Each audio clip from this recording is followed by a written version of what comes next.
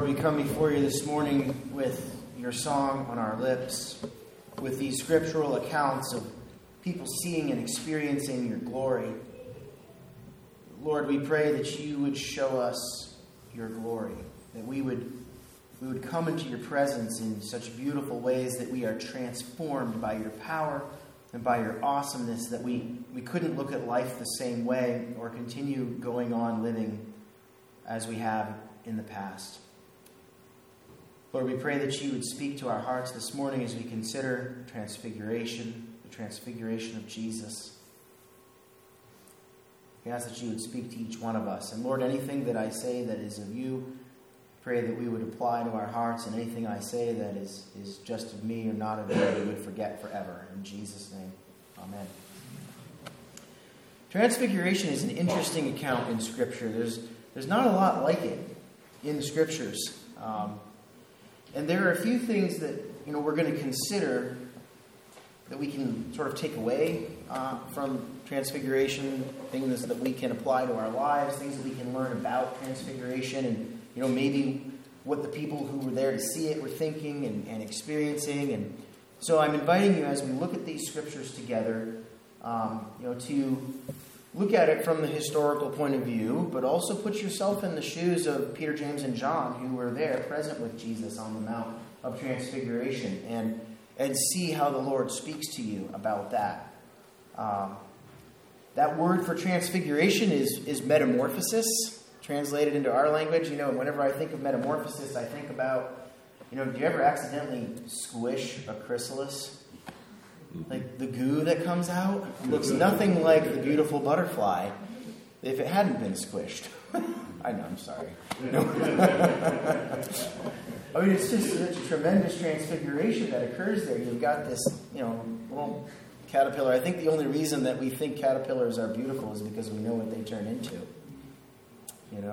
But God loves us even while we're still the caterpillar, right? Before we're transformed into what He would have us be into. But that's a sermon for another day.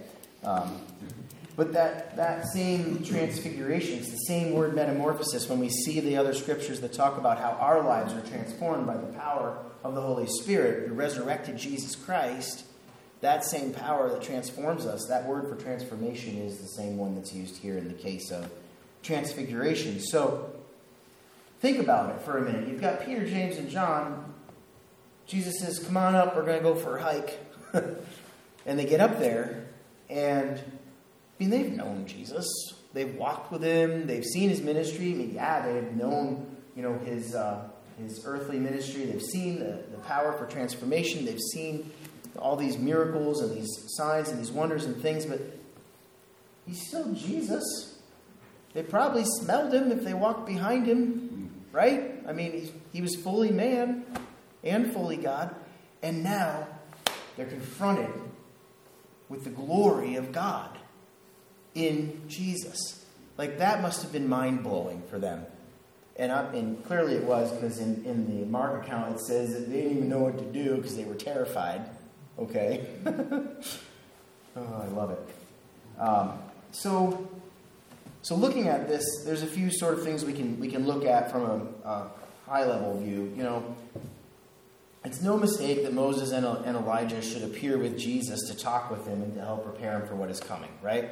Moses represents the law, Elijah the prophets, and we know from Scripture that Jesus came to fulfill the law and the prophets.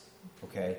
So Jesus is not equal to or subservient of the law and the prophets. He is God's cornerstone of redemptive work to restore all things. And he is about to set his face to Jerusalem to be about those final acts in his life and in his work. So God reveals himself to us in the law, right? He calls us to repentance in the prophets, and in the fullness of time he sends his son Jesus to complete the work of redemption. And in this, we have beautiful evidence of the meta-narrative of God's work.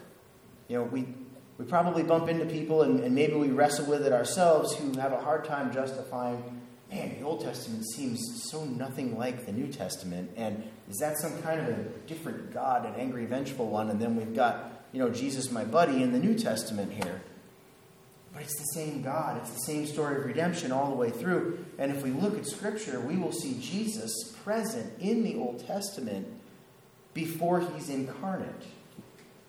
And this is just one more piece of evidence of the tying together of God's plan, letting us see this meta-narrative, the big picture story, that God had a plan all the way from in the garden, all the way to Jesus' death and resurrection, and all the way to his coming again and the making new of all things. So we understand that Jesus completes the law and the prophets. We also understand that Jesus is being prepared for the next events to come in his earthly life. If we look at the account in the Gospel of Luke of this, which we're about to do, if you have a Bible and you want to turn there, you can do that. It's in Luke chapter 9 and verse 28. It starts, and in verse 30 it says, "And behold, 2 men were talking with him, Moses and Elijah, who had appeared in glory and spoke of his departure, which he was about to accomplish at Jerusalem." Okay? So I find it interesting that the guys that were there knew it was Moses and Elijah, even though they couldn't Google their faces and see what they looked like. It was clear to them who this was. There was no question. The gospel accounts all agree, as is not surprising with God's witness in Holy Scripture. But the point here is that they were talking with Jesus about his departure and all those things that he was about to accomplish in Jerusalem. In the Matthew account, right before the Transfiguration, Jesus is foretelling his death and his resurrection to the disciples. He's telling them about what's about to happen. And it's right after that they head up to the Mount of Transfiguration. And the reaction of Peter is interesting, right? Peter, it says, pulls Jesus aside, the Lord of all creation, the one present, right? And says, "Jesus, God forbid it. What are you talking about? This is not going to happen." And then Jesus' reaction is a real shocker, right? He says, "Get behind me, Satan, because you're setting your things on this world, not things above." And then it's right up to the Mount of Transfiguration. So, Jesus is talking with his disciples about this. He's preparing them for what's going to happen.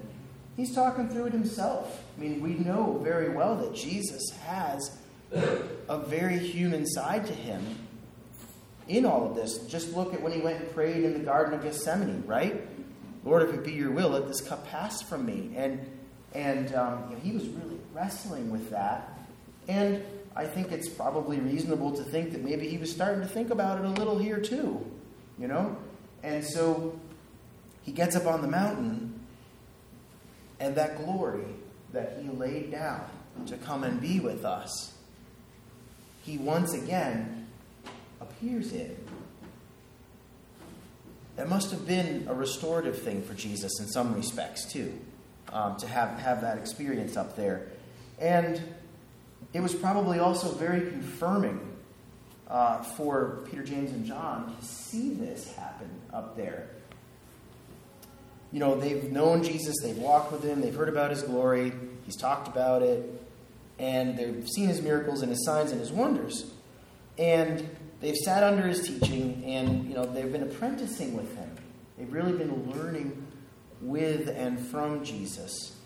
And Jesus is going to Jerusalem. He's going to suffer and die. He's going to be betrayed.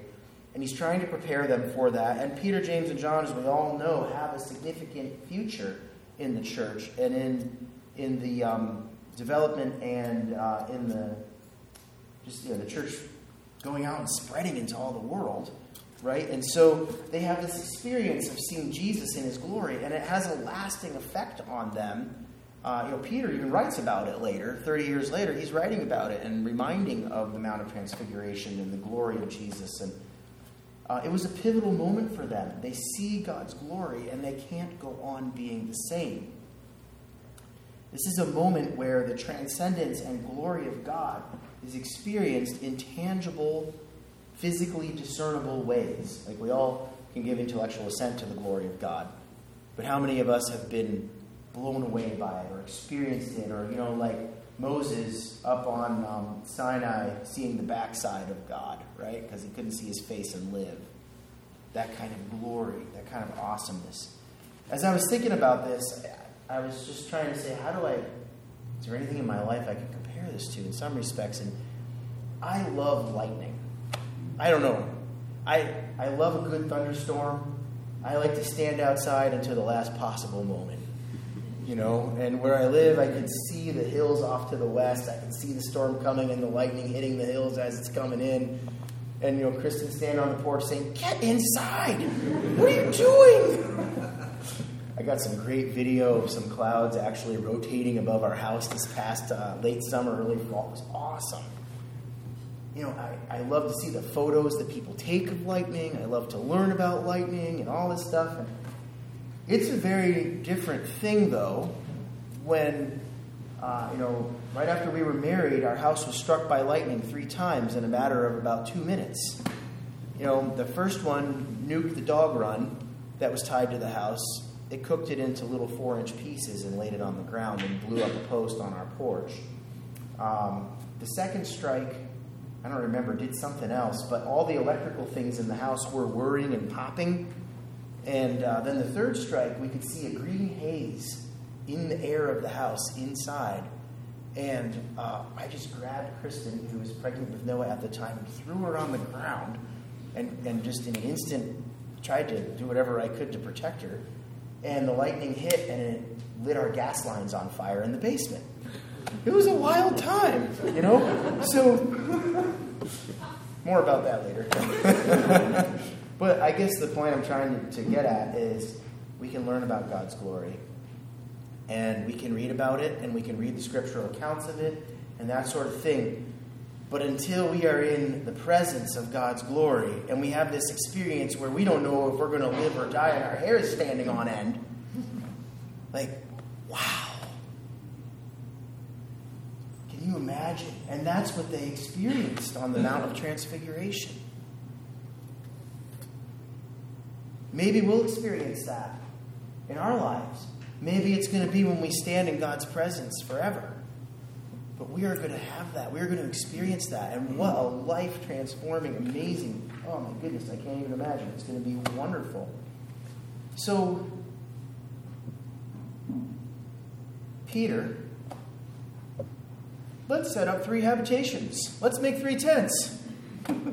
Seems like a good idea at the time. He's a very practical fellow. But the way Mark describes it is they were terrified and didn't know what to do, so Peter blurts. Anybody guilty of blurting? Yeah. Right? He doesn't want it to end. He wants to stay up there. He has seen the glory of God. He's seen Moses. He's seen Elijah and Jesus. His mind is blown. People that even though they were long dead, oh my goodness, look at this. I've read about it. I've learned about it. And here they are. He doesn't want it to end. It was all making sense. It was coming together. Jesus, the Messiah, the Christ, the Son of the living God, the completion of the law and the prophets in the glory of God. And Peter's there, and James and John, like the dream team. They're all together seeing all this, right? Who wouldn't want to stay there with God on the mountain? But the work of the Lord, as we see in the scriptural accounts, is in bringing the kingdom of God into the valleys. Look what Jesus does immediately after the Transfiguration. Okay, in Matthew chapter 17, verse 14, there's a boy with demons who is delivered and healed immediately after that Mount of Transfiguration. He's right back down into it. So, what about us? Right? I always try to find some application that the Lord would share with us for some of these things. And so we know that this is the law and the prophets all wrapped up and completed in Jesus. We know that Jesus is being prepared for what is coming. Down in the valley, faces the most depraved forces of evil and darkness and death. And just the beginning of it is healing this boy who was possessed with demons. We know that all of hell roared when Jesus died. And that's what he was setting his face towards. That's what he was heading to. So like the disciples, we can be reminded of his glory, and we might want to stay in that spot, but we are called to carry that transforming work of Jesus Christ to those who don't know. We are called to get off the mountain and go into those valleys and into the sewers of sin and depravity and into those dark places and carry the light and the truth of the gospel, to bring Jesus to the people and the people to Jesus. So Jesus was starting his road to Jerusalem. And this week we start our journey as we walk with him through the season of Lent. And so as we come off that mountain of transfiguration, we are invited to plumb the depths of our own sin, our own depravity, to look afresh at our lives, to invite the Lord to deliver us, to heal us, to shine the light of his Holy Spirit into the darkest corners of our lives, to repent that we might know at that last day the joy of his resurrection, that we by faith and hope look forward to. In a few minutes, we're going to have a chance to pray together. And some folks asked for some healing prayer this morning, and so we want to actually create an opportunity and a time for anybody who would like to receive prayer. We've been singing about God's glory. We've been singing about his transformation, and maybe the Holy Spirit is speaking to you. Maybe you need physical healing. Maybe you need some healing of your insides that hurt. Maybe you're in a place in your life where you're wrestling with God on some things and you want to lay those at the foot of the cross. Maybe the Lord wants to heal some inner places where you've experienced pain and held on to it for a long time. And so as we were doing worship and whatnot, I felt like the Lord was confirming that for us to do today. And so don't be shy. Don't be bashful. Don't be afraid to come and receive prayer. You can receive prayer in your seat too. The Lord can touch you right there while I'm talking if he wants to, But there's something about coming to the Lord and bringing ourselves to him and before him. So if anybody also